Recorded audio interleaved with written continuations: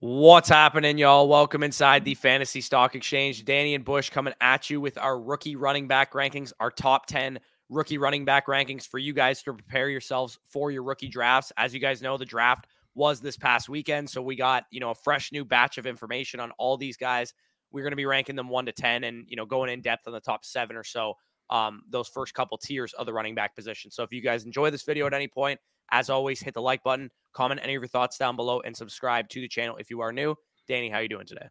Doing well. And I know a lot of you guys, the majority of you guys are either in or finished your rookie drafts and might have a couple coming up. And we've been getting a lot of requests. What are our official top 10 running back rankings? How would we organize this class from a tier standpoint, from a ranking standpoint? And that's what we're here to do, baby. We're going to talk about the talent of these players, the opportunity that they have at hand, and overall where we'd feel comfortable selecting them in our rookie drafts. Yeah, for sure. So if you guys, like I said, if you enjoy, like, comment, subscribe. If you want to check out all of our rookie rankings, our running backs, wide receivers, tight ends, quarterbacks for the rookies, you can check that out for the veterans as well. Bucketed rankings by age with the rookies included. That'll be available for you in our Dynasty Rankings Manifesto, which you can get one of two ways, either by signing up on Patreon, which is linked down below in the description, or signing up and depositing using promo code FSE at sign up and first deposit on Underdog Fantasy. You'll get our rookie rankings, Dynasty Rankings Manifesto totally for free as a thank you for doing that. And you'll also get 100% on whatever you put in. So if you put like $10 in on their site, which is all you need to put in, you'll get $20 plus our Dynasty Rankings Manifesto. So if that interests you, both linked down below in the description. Now let's hit the intro.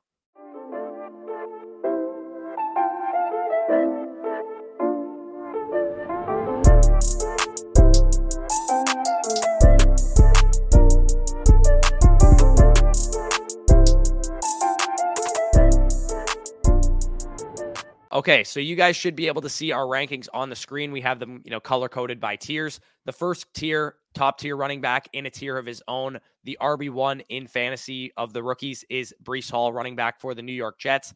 Like Danny said, we're going to go over kind of the talent, what we thought of these guys pre-draft, then over their opportunity, where they were drafted, who's, their backfield competition immediately, and then also where we would feel comfortable taking them in a rookie draft. So I'll let you take it away with Breece Hall.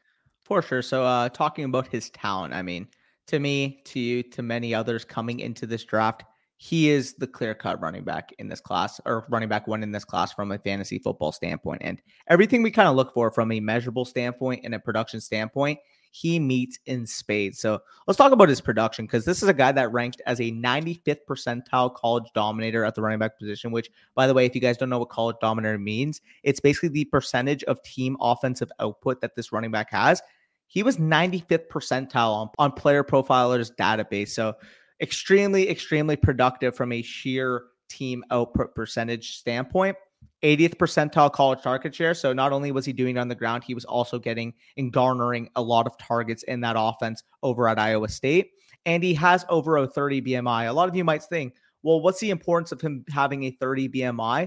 Even though, myself, yourself, many others out there might not view these running backs as, a 195 pounder versus a 215 pounder being a difference. But in the eyes of the NFL, they love seeing these guys that are built to withstand a beating. And at 5'11", 217 pounds, Breece Hall is that prototypical build that we see teams really look at. And talking about the athleticism, because I mentioned the production is off the charts here. The athleticism may even be better. We're talking about a 97th percentile 40-yard dash, a 98th percentile speed score, and a 94th percentile burst score. All elite numbers at the running back position.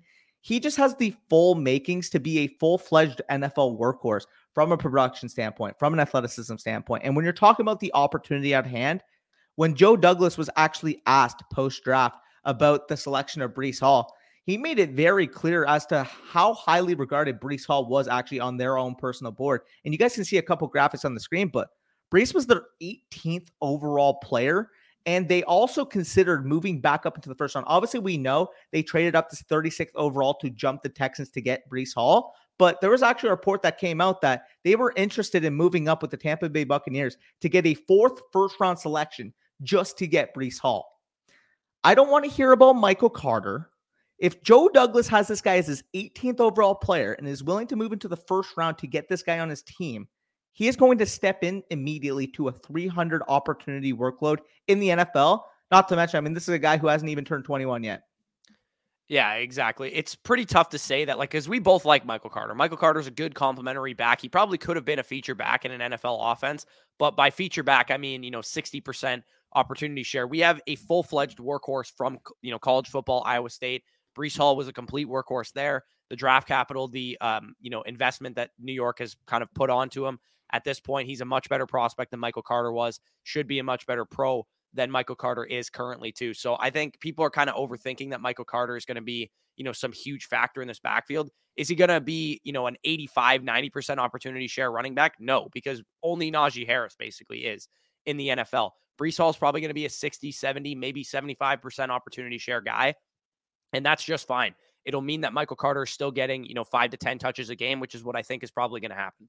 Yeah, no, absolutely. So overall, I mean, if you're talking about the guy that has a workhorse profile from college, is selected with draft capital that would indicate workhorse volume, why are we detracting that he's going to be anything other than a workhorse? So in terms of his ADP, in terms of where we would feel comfortable taking him, I mean, to me, to you, to a lot of people on Dynasty Twitter, this is the clear-cut 101 this year.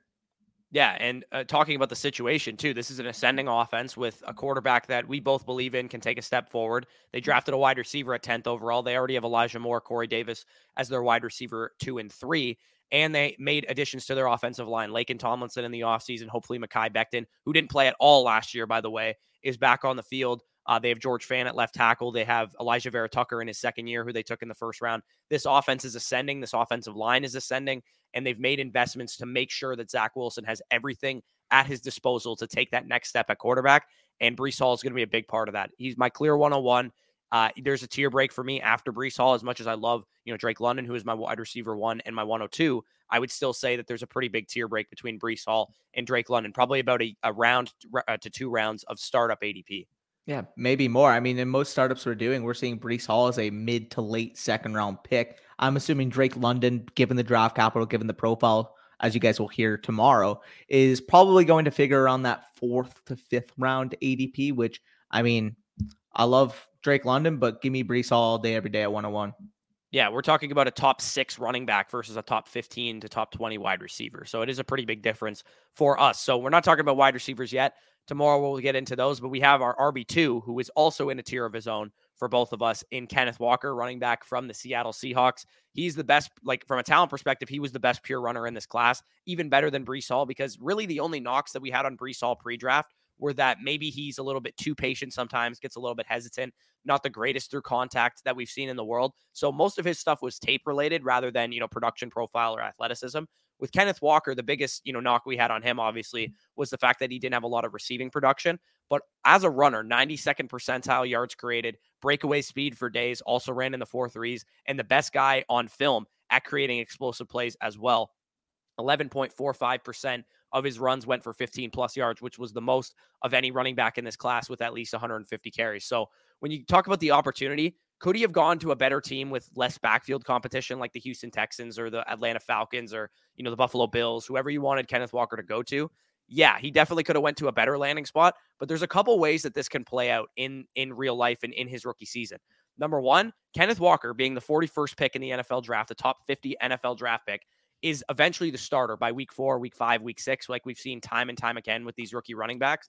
And he garners 60 to 70% of the workload in the Seahawks backfield. And granted, it's not a great offense, but we see that ability that we saw at Michigan State. Number two, the other way that this could play out, which in my opinion is the worst case scenario for Kenneth Walker, him and Rashad Penny split work down the middle. Like we saw with Javonte Williams and Melvin Gordon this year, it becomes a headache for fantasy for Kenneth Walker's rookie season. But come year 2, Kenneth Walker ascends in dynasty value. And at the very least, you have a big time selling window if you don't believe in him long term. And he should have the lead role as early as 2023. So a decent rebuilding piece. Rashad Penny is on a 1-year deal. And not only that, it's Rashad Penny. He could always get hurt, and Kenneth Walker could be a league winner in his rookie season. Am I taking Walker 101 over Brees Hall like some people might be doing? Absolutely not. If you view Kenneth Walker as the better player, like we talked about in yesterday's video, trade down from the 101 and take Kenneth Walker 102, 103, wherever you value him. And even though he might have been your 101, you still get that extra, piece or whatever for moving down. Because I didn't view him as the same level of prospect as Brees Hall, but I am comfortable taking Kenneth Walker as a top 5 guy, despite the bad landing spot, quote unquote. Yeah, and I'm glad you outlined this. Our rank would be, anywhere between 102 and 105. I generally view Kenneth Walker and those three receivers as being in that next tier after Brees Hall. So if you want to take him 102, go ahead. If you want to take him 105, go right ahead. I feel like all those guys, pick your poison. You're fine with any of them. I'm glad you mentioned that with Kenneth Walker because, I mean, the main detractor of his profile would be that receiving volume. Like if this was a guy who had, 40, 50 reception, like clear day one type of NFL upside. Like this would be probably a two-headed horse at the top of the NFL draft in terms of where we value them from a fantasy perspective. But listen, in fantasy football, you need to have reception upside. That's why he's not going to rank amongst the Brees Hall. He's more so going to rank, amongst the Nick Chubbs of the world. Now, am I saying that he could never develop into a plus receiver? No, he's super elusive. He's super good after the catch. And he is, as we mentioned, the best player as a runner in this class. That can translate in space as a receiver. It just depends on how he's used at the next level. So when we're talking about Walker, he's currently in that high-end RB2 range for me in terms of my dynasty rankings. So yeah, I'm comfortable with taking him in a top 5 pick in this rookie draft. Yeah, he ranks among like Travis Etienne types and, Antonio Gibson, now that they've added a running back to that backfield. That's about the range as far as the veterans that he ranks for us. So let's get on to the third running back, a guy that, saw his stock really climb. And I would say before the draft, we talked about this already. Once you get after those top two guys, it was whoever you had RB3, RB4, RB5, it would change regardless of who you asked. Like there was a huge tier of like 6 or 7 guys that people would like to say, hey, this is RB3 in the class. This is RB4 in the class. This is RB5 in the class. So the guys that we talked about before the draft, it really all depended on where they got drafted and who they got drafted to. So our RB3 is probably the guy that benefited most from those two factors.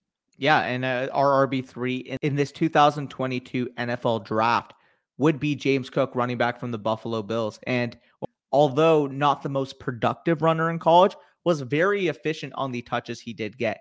He was 66th percentile on Graham Barfield's yards created metric. He ranked third in the class in terms of his receiving ability, third in the class in terms of yards per route run, also ranking 7th in the class in targets per route run. Again, he's a solid, although slight runner that was really victimized by a Georgia offense that, as we know, is very notorious for keeping a timeshare running back. And the biggest example we can see is when they had, Nick Chubb, DeAndre Swift, and Sony Michel all on the same college team back in 2018. He severely outperformed his counterpart in Zamir White in terms of efficiency basis. It was not even close. For reference, James Cook was 66th percentile in yards created. Zamir White was 0th. He was the worst charted yards created player in Graham Barfield's database, despite playing in the same offense as James Cook. So he is clearly a superior talent, in my opinion, in your opinion, than Zamir White, his counterpart. But the main allure here is the opportunity. Second round, 63rd overall draft capital is nothing to sneeze at. Combine that with the fact that you're getting a value insulated situation, playing with Josh Allen and playing in one of the top offenses in the NFL in Buffalo. It's really easy to see why we like Cook. This is a player that should contribute right away in the passing game. And our comp is basically a boosted version in terms of what he could do on the ground game to what we've seen from JD McKissick in the NFL. I think he could be a better version of JD McKissick in a more high-powered offense. This is a guy that can legitimately see 80-plus targets once he hits the NFL. And GM Brandon Beane, after the draft, when he actually took James Cook, he said, we see his best skill set as a sub back, but I think he can handle carries too if we want him to give him some more carries. We really like the skill set. And he basically compared him to JD McKissick, who, if you guys remember, the Bills tried to sign. The Bills do not currently have a plus receiving running back entering that draft on the roster. People want to say Devin Singletary, but although he's, the size of a guy that should be good in the receiving game, he is very, very bad as a receiver. And let's not even mention Zach Moss. James Cook should immediately step into that third down role and could potentially see some snaps in the slot, could potentially see some snaps with creative, schemed opportunity for him to get the ball in space. This is a very, very electric running back, and the 63rd overall draft capital alone is enough insulation for me to take an early to mid second round dart throw on this guy. Yeah, and that's the key, right? You said early to mid second round dart throw on the guy. So the reason he's not like a locked and loaded first round pick, because peripherals wise, second round running back to the Buffalo Bills is obviously very good. It's because James Cook is really small, right? He's listed at 199 pounds, but I don't think he played at that size. I think he played around 190, 195 at Georgia. So that's going to raise some concerns. Legitimately, there has not been a running back outside of Danny Woodhead and Austin Eckler who have finished as an RB1 since 2013. And you have to look at those guys who are smaller and see why they finished as RB1s. They had like 110, 115 targets in those seasons. And that's tough to say that James Cook is going to get that, even as good of a receiver as he is, because we have a mobile quarterback in Josh Allen. We have some other target competition. But like you said, he should be able to get, at the very least, 80 to 90% of the backfield targets. The Buffalo Bills running backs were 32nd in backfield efficiency as receivers. Devin Singletary, like you said, is not a good receiver, so I don't have any concerns about James Cook's ability to supplant him as the primary receiving back. The question we have is, how many carries is this guy going to get? Is he going to get goal line work? Is that going to be Josh Allen? Is that going to be, Zach Moss or Devin Singletary? We really don't know what the split is going to be like at this point. But what we do know is that it's a second round running back who's a great receiver going to the Buffalo Bills. And that's definitely worth an early to mid second round pick. But I'm not going to go crazy and take this guy over, Jahan Dotson, who is a 16th overall receiver, or anybody in that realm, because he does present some risk. Yeah, exactly. And I'm glad you mentioned that. The receivers, I mean, I wouldn't recommend taking him over a guy like, as you mentioned, Jahan Dotson, David Bell, potentially a George Pickens, Christian Watson. Those are all guys I would take over James Cook. But as much as I love John Metchie, as much as I like Wan'Dale Robinson, once we get into that range where there's more questionable fits long-term from an NFL perspective at those wide receivers, that's when I'm willing to take a guy like James Cook. So as you mentioned, he's currently my 14th overall player. Our consensus 13.5. So you obviously have him at 13. Yeah, early second round, go nuts, but do not take him over top 50 elite upside level wide receivers. As soon as the 1-2 turn hits and David Bell and Christian Watson are off the board, that's when I turn to look at some of these running backs, and James Cook is the first guy that I'm looking at. So we actually have a tie for fourth at running back. I have Tyler Algier, running back from the Atlanta Falcons, and you have Dameon Pierce, running back from the Houston Texans. So the case is pretty simple for both guys, but let's start with Algier. The talent was pretty simple for me. I had him as my fourth rated running back coming into the class. He was a third round talent, in my opinion. I don't think he should have gone in the fifth round. He has great size, 5'10", 224 pounds, smart, tough, physical, great through contact, and he's also very solid on third down. 77th percentile college target share and the highest pass blocking efficiency of any running back in this class. 100%, meaning he did not allow a sack or a pressure to his college quarterbacks, and he played with a guy like Zach Wilson. So that's really important as a guy that had a highly regarded college quarterback. He was able to protect his dude, the highest pass blocking efficiency in the class, like I mentioned. We also know historically that guys who can handle a big workload in college typically can handle a big workload in the NFL. You kind of brought up the BMI fact.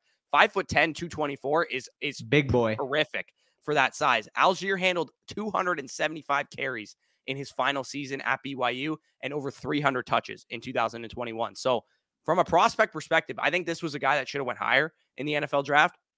Opportunity-wise, when you get to the landing spot that he went to, probably the most ideal landing spot he could have gone to, in my opinion. Arthur Smith is used to feeding a big back carries in the run game, and they just cut Mike Davis yesterday. So Mike Davis was their pseudo, early down ball carrier who has similar skill set. He's a big back who can contribute on third down as well. And it would have been better if Tyler Algier went third round to the Atlanta Falcons, of course, instead of round 5 where he actually went. But I love the fit, and the opportunity is wide open. It's just him and Cordero Patterson there in that backfield. And we all know Cordero Patterson is more of like a gadget guy, going to get, pass catching work and used in the slot and all that kind of stuff. So I am loving getting Tyler Algier anywhere around the mid-second round. Again, even though I love the guy, I loved him pre-draft, he's still a fifth-round running back, so I'm not going to take him over, some of the top receivers like George Pickens, who got second-round capital, and, James Cook, who got higher capital than him, and some of those guys. So he's our consensus 16th overall right now. We both have him. I believe I have him at 15, you have him at 17, and then I have Dameon Pierce at 16, and you have him at 16. So it's basically, we have both of these guys tied for our consensus 16. Yeah, no, and I agree. I mean, Algier, from a peripheral standpoint, I mean, obviously we were very high on the talent coming into the draft. You kind of outlined that. Kind of outlined, too, that he does have that prototypical NFL size that Arthur Smith looks for in that lead back role. We don't like to create narratives, but when a guy like Arthur Smith has shown time and time again that he likes his main carrier of the ball to be a bigger back, they were kind of forced into a situation last year where they had to use Cordero Patterson in that regard.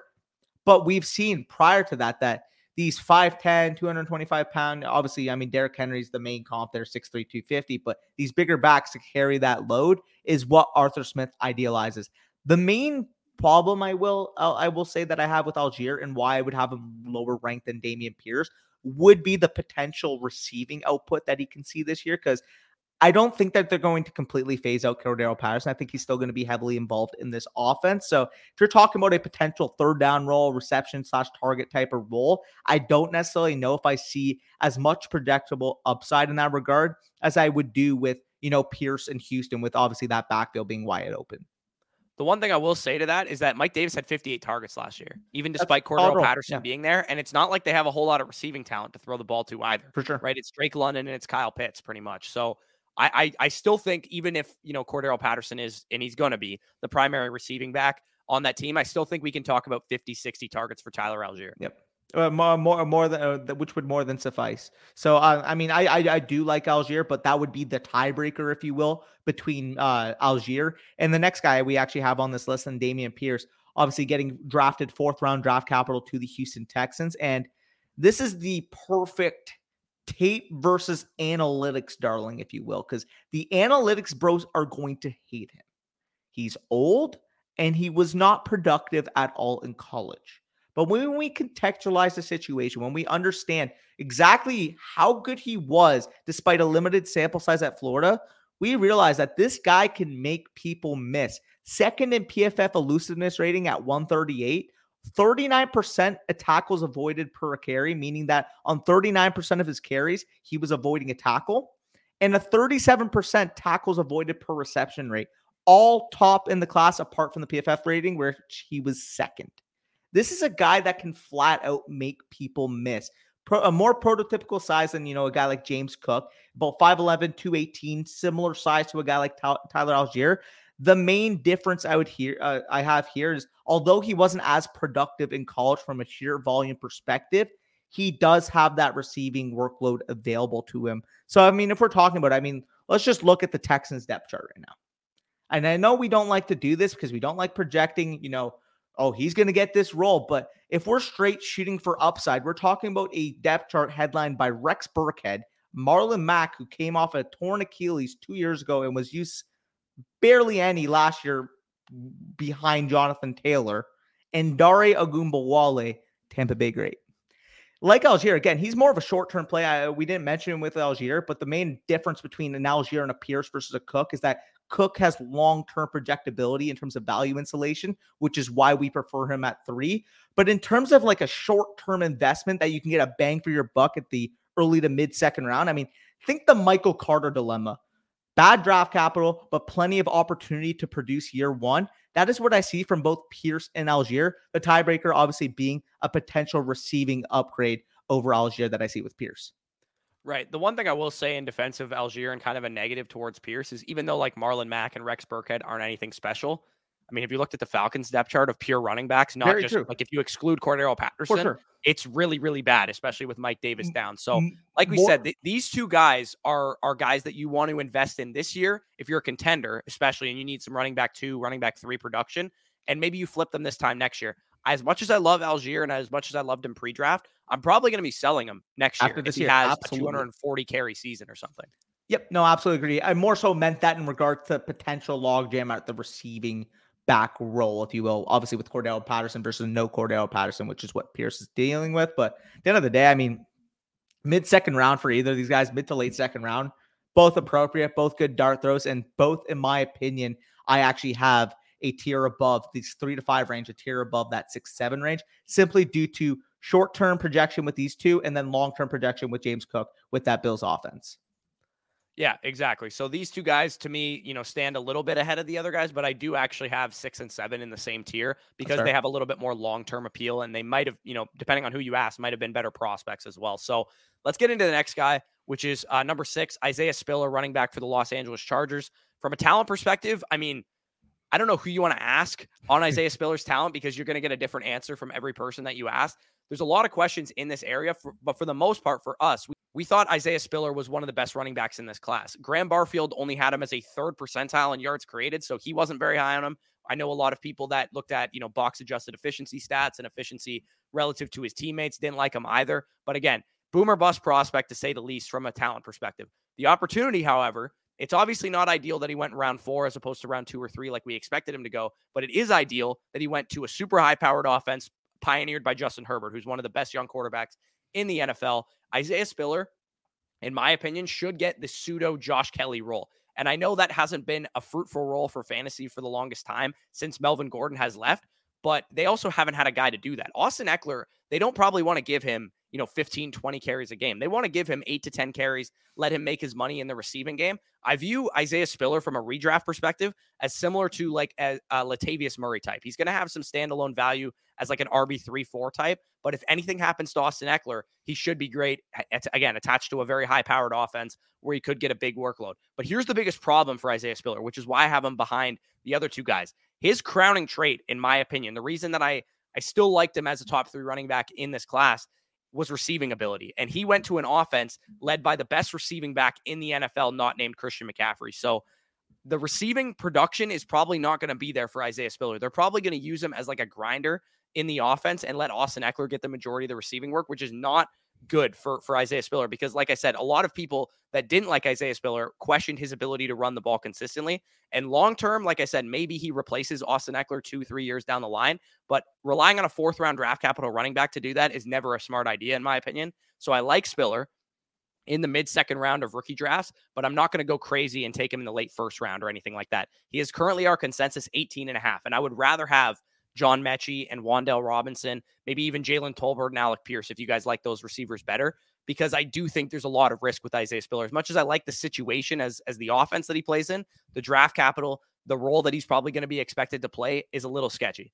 Yeah, no, I agree with this. It is sketchy because, I mean, in general, trying to project that, I mean, you would have wanted to see an opportunity for Spiller to at least have a receiving role year 1. Like maybe, even if it was in freaking like Tennessee, as long as he had an opportunity to get some 3rd down usage, that's all we were really looking for. And landing with the Chargers, like, yeah, it's going to be ideal. You're going to have scoring opportunities. It's going to be a very, very high-powered offense. But like Austin Eckler, as you mentioned, is at worst a top 3 receiving running back in the NFL. If you want to put Kamara ahead of him, if you want to put Christian McCaffrey ahead of him, if you want to jangle that order, whatever order that you would like them, go right ahead. But Eckler is not going to cede receiving work year 1. So if you're talking about Spiller, this is a bigger projection, which is why I have him a tier down from an Algier, a Pierce, and a James Cook, because he doesn't have the immediacy of those latter 2 guys, nor the long-term insulation in terms of draft capital the way James Cook does. So overall, again, I don't mind stabbing at him because I did like the player pre-draft, and he still has an opportunity, especially if Eckler, missed a couple games, which he's shown to be susceptible to in the past couple years. Spiller has every opportunity to be, at worst, an Alexander Madison type. Yeah, exactly. I think high-level handcuff with some standalone value is how we should be treating Isaiah Spiller. To say he's the heir apparent to Austin Eckler, I think is a little bit closed-minded because we're talking about a 4th-round running back, right? We're not talking about a guy that was picked in the 2nd round, because if he was picked in the 2nd round, I'd probably have that view as well. He's the long-term heir apparent to Austin Eckler, but 4th-round draft capital, if let's say Austin Eckler is banged up this year and they cut bait with him or something like that, is that going to stop them from drafting another running back in the 1st or 2nd round or the 3rd round even potentially next year? I don't think so. I think Isaiah Spiller, at the very least, is probably going to have some backfield competition if anything were to happen to Austin Eckler in the next 2 to 3 years from a contract perspective. So I think he might be a little overrated by the fantasy community right now. As much as we kind of liked him before the draft, I don't think this was an ideal landing spot, and the 4th-round draft capital doesn't help that fact either. So let's get into the final guy that I view kind of in this tier with Isaiah Spiller and some of the other guys. Rachaad White, running back from the Tampa Bay Buccaneers, my Tampa Bay Buccaneers. Talent perspective, I think he was a little overrated as a prospect. I think a lot of people saw the size and the peripherals and got carried away a little bit and didn't actually watch the tape, quote unquote, and see that this guy probably isn't an NFL caliber runner of the football. But the peripherals, like I said, were great. 90 plus percentile, relative athletic score, good size, 6 foot, 215 pounds, great receiving profile, 98th percentile college target share. And when you watched him catch the ball on film, he was a phenomenal receiver. 3rd-round draft capital, 91st overall to the Tampa Bay Buccaneers. So that, checks one box for sure. But the opportunity is what I have a problem with. In year 1, people are going to see Rachaad White to Tampa Bay and go, oh my God, it's Tampa Bay's, receiving back. Tom Brady's receiving back has always been great for fantasy. But in year 1, it's not like Leonard Fournette is incapable of catching the ball. So he's going to have receiving competition from that perspective. Fournette was a workhorse last year, like 70, 80% of the opportunities. Maybe Rachaad White can carve out the role that they may have had in mind for Gio Bernard before he got injured. But the issue is that Rachaad White, his long-term value is really, heavily affected by what the Tampa Bay Buccaneers are in as a position of winning right now, right? Tom Brady is probably not going to be there 2-3 years down the line. This is probably his last year in the NFL. He actually retired this offseason and then came back. And Leonard Fournette is also on a 3-year contract with the first 2 years where he has guaranteed money. So with Rachaad White, yes, he could be, in theory, the heir apparent to Leonard Fournette playing in an offense with Tom Brady, but that only happens if Leonard Fournette gets cut after this year and Tom Brady plays another 2 to 3 years in the NFL. So I think the peripherals are not the peripherals of the player, but the peripherals of the situation might be a little bit overrated for Rachaad White. This is a guy that I have as, again, a mid to late second rounder, consensus 19th overall, but I consistently see this guy go at the top of the second, like 201, 202. Yeah, too early for me. I mean, I think he's a fine player, and you kind of mentioned he was a little bit overrated as a prospect, but the peripherals are there. You do want to see a guy be a very, very plus athlete the way as we mentioned, Rachaad White is 90th plus percentile RAS score. And as you mentioned, that receiving profile, I mean, 98th percentile college target share, just absolutely ridiculous. Your main alert here, for the most part, would be that maybe he can carve out a standalone role in the receiving game, which is still a question mark. I mean, we saw Leonard Fournette, as you mentioned, be used tremendously in the past year and a half, about halfway point of 2 years ago and then fully last year in the receiving role. I mean, we're talking about a guy that had 65, 70 receptions in your guys' backfield. I got to look it up exactly how many targets he had, but he was running all the routes. Yes. He was, on the field for all the third down plays. Like, he's legit. Like, and I don't know if that's why they drafted Rachaad White, because they don't want him doing that. It's definitely possible, in which case this probably hurts Leonard Fournette's redraft value and stuff like that. But I still think he's going to be involved. He had 84 targets last year in 14 games. Like, that's a lot of receiving work. Yeah, no, ridiculous. So, I mean, maybe he carves out a role there because, as you mentioned, maybe they want to cut down on that role from Leonard Fournette and keep him in more of a banger, short yardage type of role. But at the very minimum, from a bowl perspective of Rachaad White, is that you're getting, I think, probably, Alex Madison. Plus, obviously, with Isaiah Spiller, you're getting a more surefire role this year. But I feel like if Leonard Fournette went down, Rachaad White, from a redraft, from a best ball perspective, would be set to absolutely boom. Yeah, he's like a better version of what we saw from Chuba Hubbard as a prospect last year, because we knew Chuba Hubbard's role is he's Christian McCaffrey's handcuff. Like, that's what all we thought. I think that's what we need to think about Rachaad White, is that he's Leonard Fournette's handcuff. Yes, he could have a receiving role, but it's not guaranteed. And like I said, the Tom Brady's offense type of thing doesn't really apply to any season other than this year, for sure. Maybe he's back, in 2023, but I would say confidently that you should only count on Tom Brady being the quarterback in Tampa Bay this season. We do have him ranked as our 19th overall consensus player. So if you want to throw, a late 2 or on this guy, I'm more than fine with that. Take the upside, obviously, at that backfield, and potentially, if anything happened to Leonard Fournette, an older back with a ton of mileage on his tracks, you have an elite handcuff option with Rachaad White that you can flip for value if you so pleased in the middle of the season. So either way, let's go on to these next guys, these 8 to 10, or if you will, 11 honorable mentions, if we want to call them. I don't know, the guys that basically, we talked about the guys that matter, right? The guys that you should be spending, a top significant capital pick on in a rookie draft. These guys you can pick in any which order. I really don't have any preference. This draft class specifically falls off heavily after like the first 18 to 20 players or so. So if you want to pick, the guy that we talk about as like our 11th running back, as your 8th running back, I'm not going to argue with you. But the first guy that we're going to talk about is Brian Robinson, who is the running back for the Washington football team. He was drafted in the 3rd round. He was a solid player on film from a talent perspective, and he plays like a pro-style running back,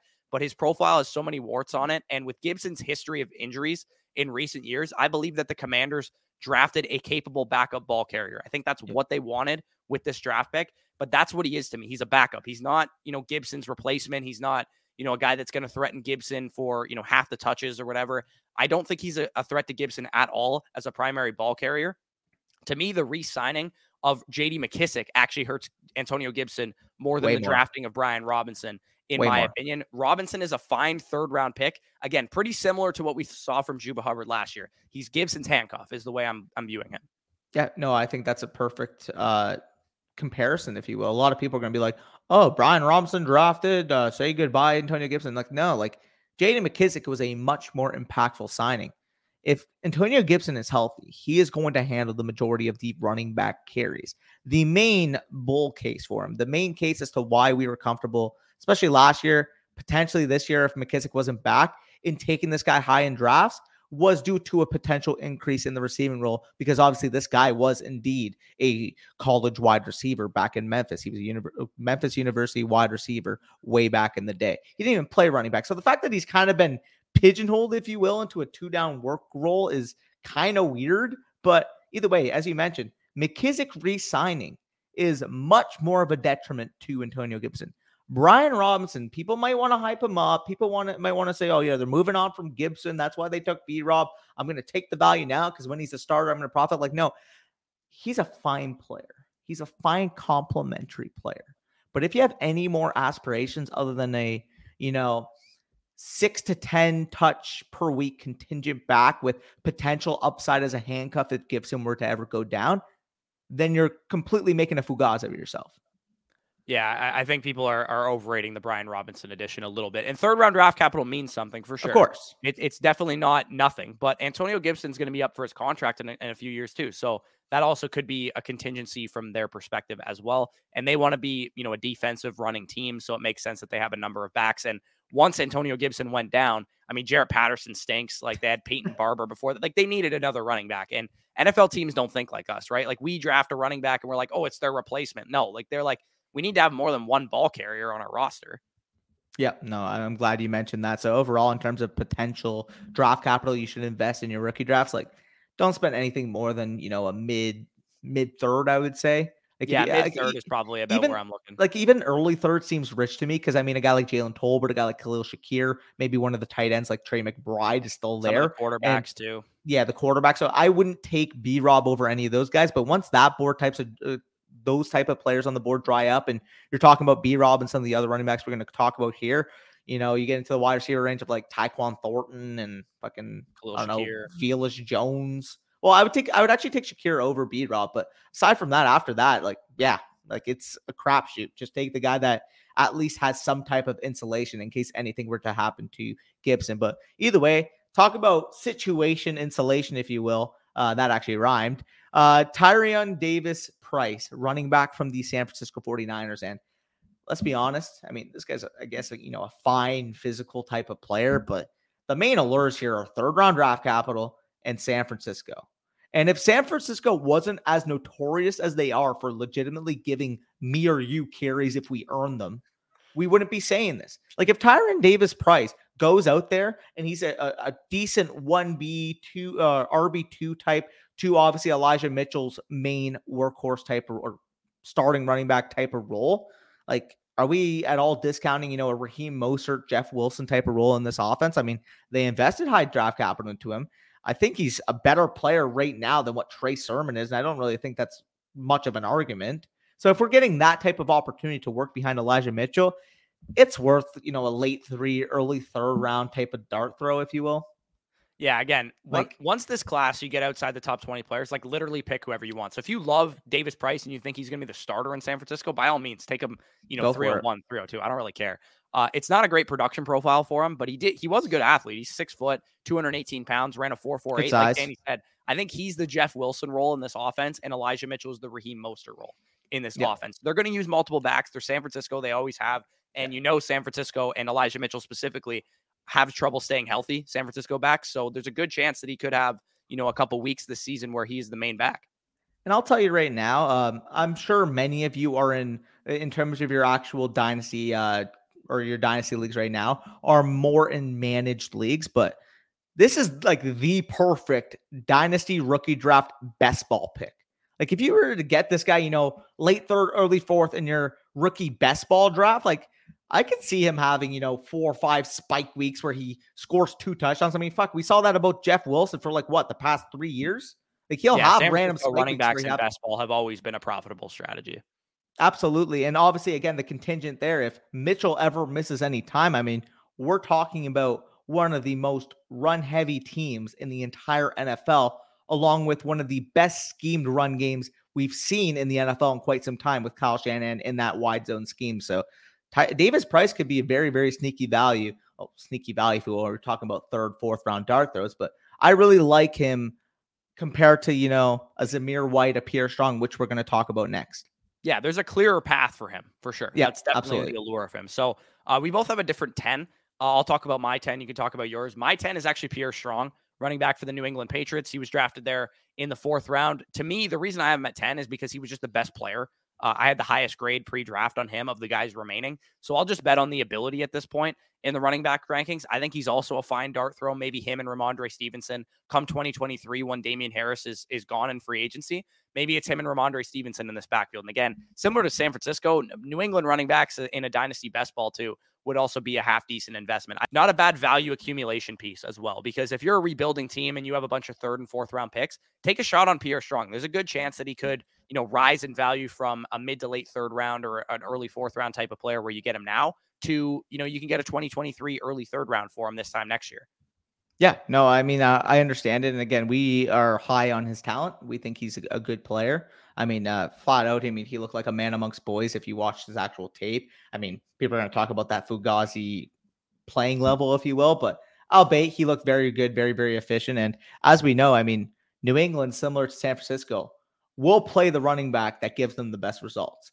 Like if Damon Harris fumbles or Ramondre Stevenson fumbles or Ramondre Stevenson has a bad game or makes a bad drop, like they have no problem going to the next guy.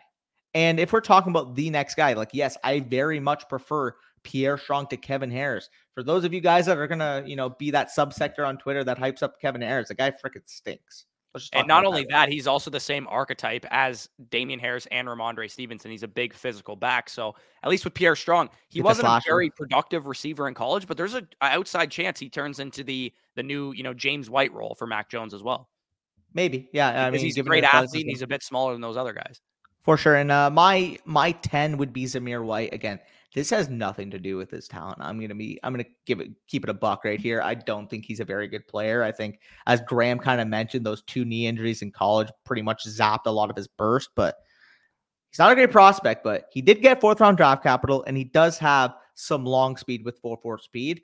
And the main allure here for me would be that opportunity. With Jacobs having his 5th year option decline, making him a free agent after this year, there's a chance that Zamir White may be that early down not workhorse, but starting back role for the Raiders where, maybe he gets 14 to 16 carries per game. And I think that's a bit more projectable than really any other running backs that I don't have in my top 10. Therefore, even though I don't like the player, he's going to get in my 10th spot, baby. It sucks, but at the running back position, we have to value that situation, because even if we think somebody's marginally more talented than somebody else, if they never get the opportunity to show that talent, it's all a fugaz. At least at wide receiver, we know that the talent rises to the top, that cream rises to the top. At running back, it's, player X versus player Y. Who's going to get more carries? Who's going to get more volume? I prefer the player that will do that. Right. And Zamir White is probably one Josh Jacobs injury too away from being, the goal line back for what we expect to be a pretty good offense as well. So absolutely. Definitely understand the draw there. A couple other guys that we're not going to talk about yet, but Keontae Ingram, complimentary back to James Conner in Arizona. Again, he's probably one injury away from being the primary ball carrier in Arizona. Replacement. So, yeah, and potentially in his eventual replacement, and also Chase Edmonds' role, because he did have a good amount of receiving production. So those are some of the other guys at the end. Again, if you have any other running back, Kyron Williams, whoever that you like, just pick them. Like, it's 3rd, 4th round dart throws that we're talking about here.